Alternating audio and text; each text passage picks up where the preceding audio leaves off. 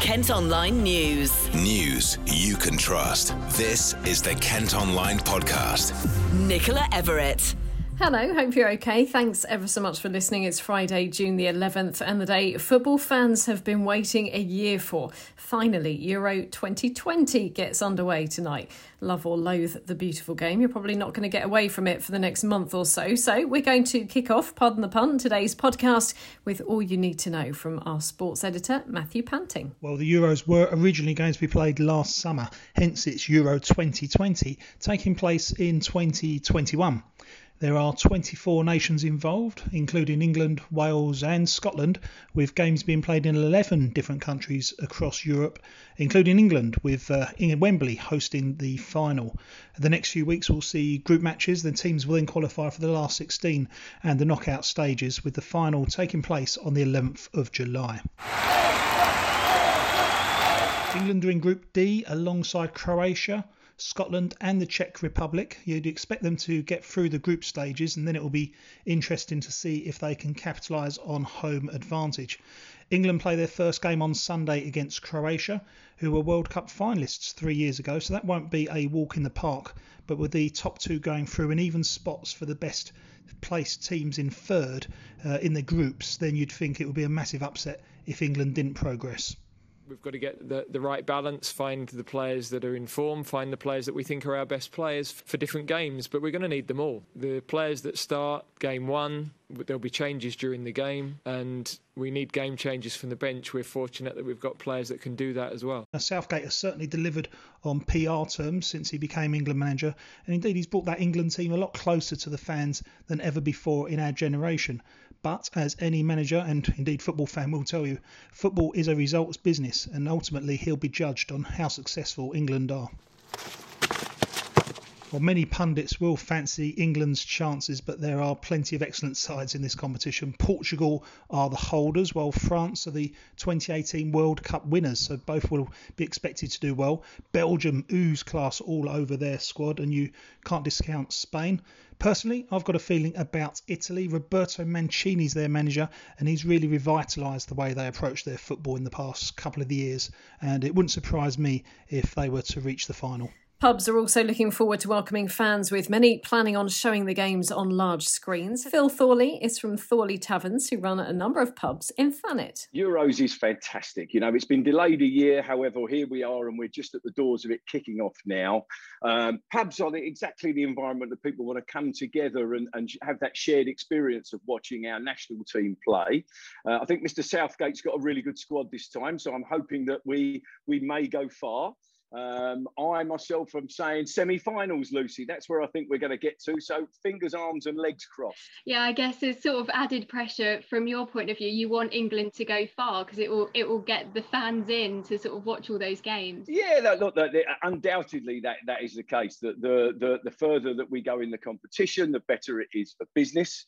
At the moment, we are tables of six sitting down, so we are almost fully booked for Sunday. So have you got sort of special events going on at all for the England games or the final or anything like that? Yes, we've upgraded TV screens. We've got outside marquees. We've got big screens in marquees.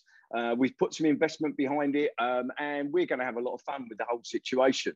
I think that, you know, being an England fan, I've kind of got used to win, lose or draw. You never know how far we're going to get in this. But we've put some money behind it. We've put our money where our mouth is, and our teams are all really, really looking forward to it. Well, you can head to Kent Online or follow our socials to see where you can watch the matches on big screens across the county. It's been a very long wait for England to bring home a major footballing trophy, but one man hoping they'll do it this time is actor Will Mellor. He's released a version of footy song Vindaloo and was on our sister radio station KMFM Breakfast with Gary and Laura this morning. It was like an England anthem, and it was a fan favourite, and I loved it. And I just thought I'd love to re-release Vindaloo and get people's spirits up, put smiles on people's faces, and get people excited for the Euros and get behind England. But also do it in aid of a great cause, which is the NHS and their charities, and saying a big thank you to the frontline workers and key workers and the NHS. So I got on the phone and said what I wanted to do, and I got a lot of help from my friends, Paddy McGuinness and Keith Lemon and Danny Dyer and Bez from the Happy Mondays and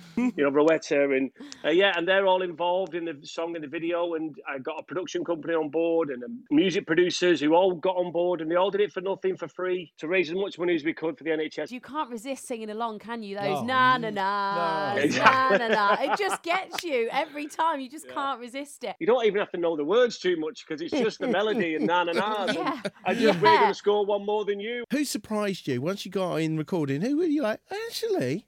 He's got, he can carry this. Paddy nailed it straight away. He's got a line that he goes, "May I introduce you, please, to a chunk of cheddar cheese?" And he did it in a posh voice. And we was like, "Who was that voice?" He went, what was that? I'll do it northern. And he nailed it, and it's so funny. Danny Dyer was great. He has to do a kick, and he does his dialogue and his line. And the worst one, Keith Lemon, he came in and he got his timing wrong nearly every time.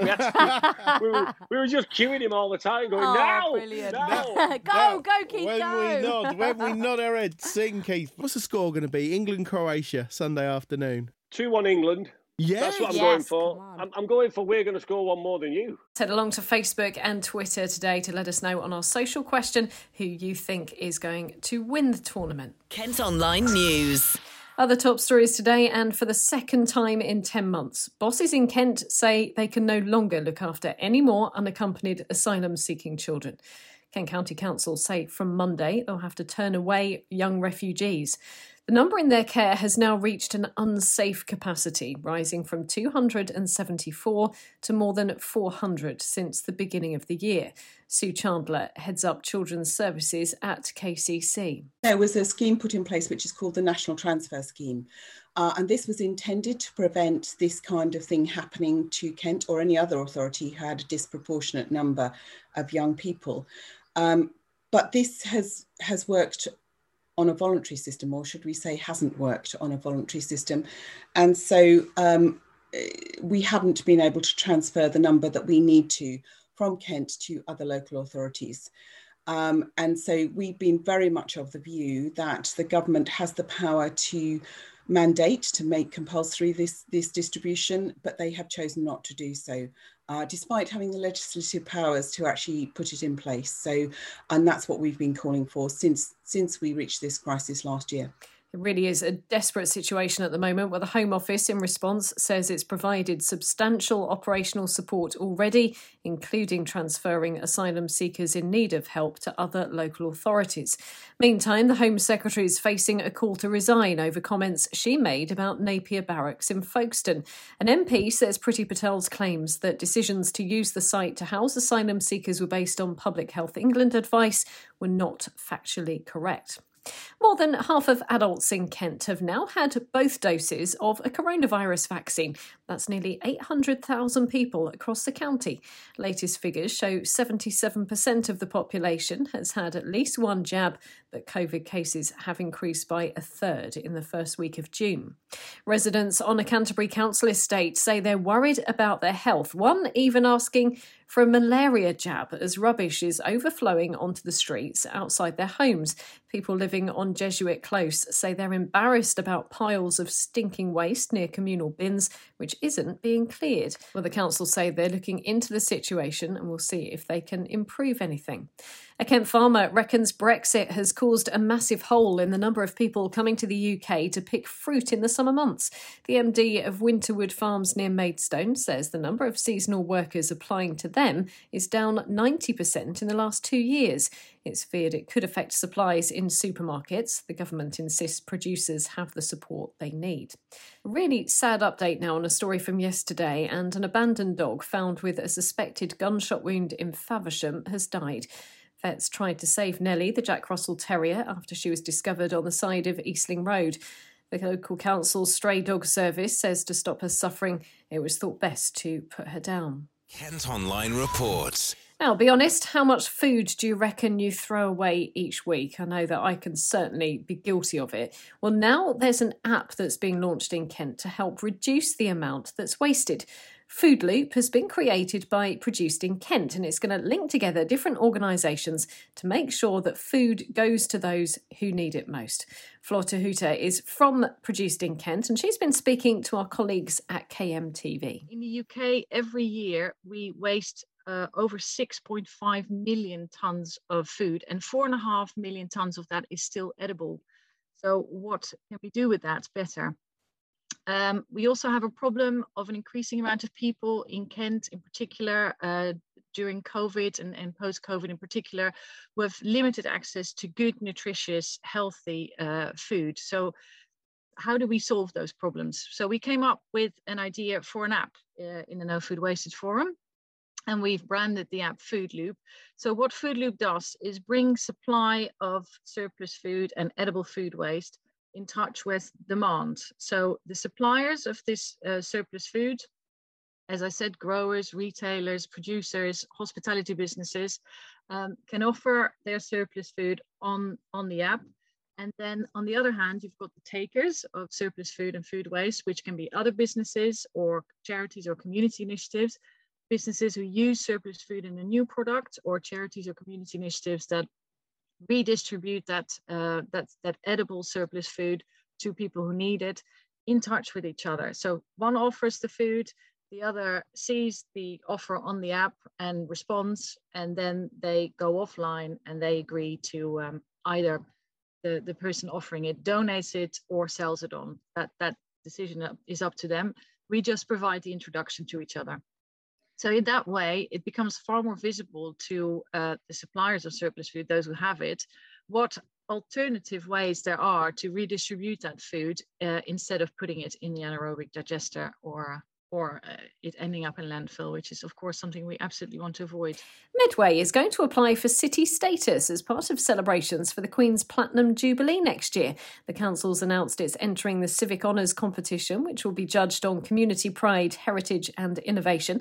Medway's latest bid to become a city in 2012 was obviously unsuccessful. A £20 million hotel is finally opening in Canterbury today, 8 years after the plans were first unveiled.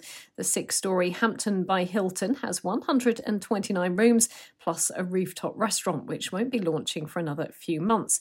It's been built on the site of the former Slatters Hotel, and it's hoped it will be a big boost for the local economy. And free tickets to top attractions in the county are going to be given away this summer as part of the Kent Bigger Weekend. The event was postponed last year, but will now happen at the end of this month. More than 50 attractions are taking part, including castles, animal parks, water sports centres and theatres.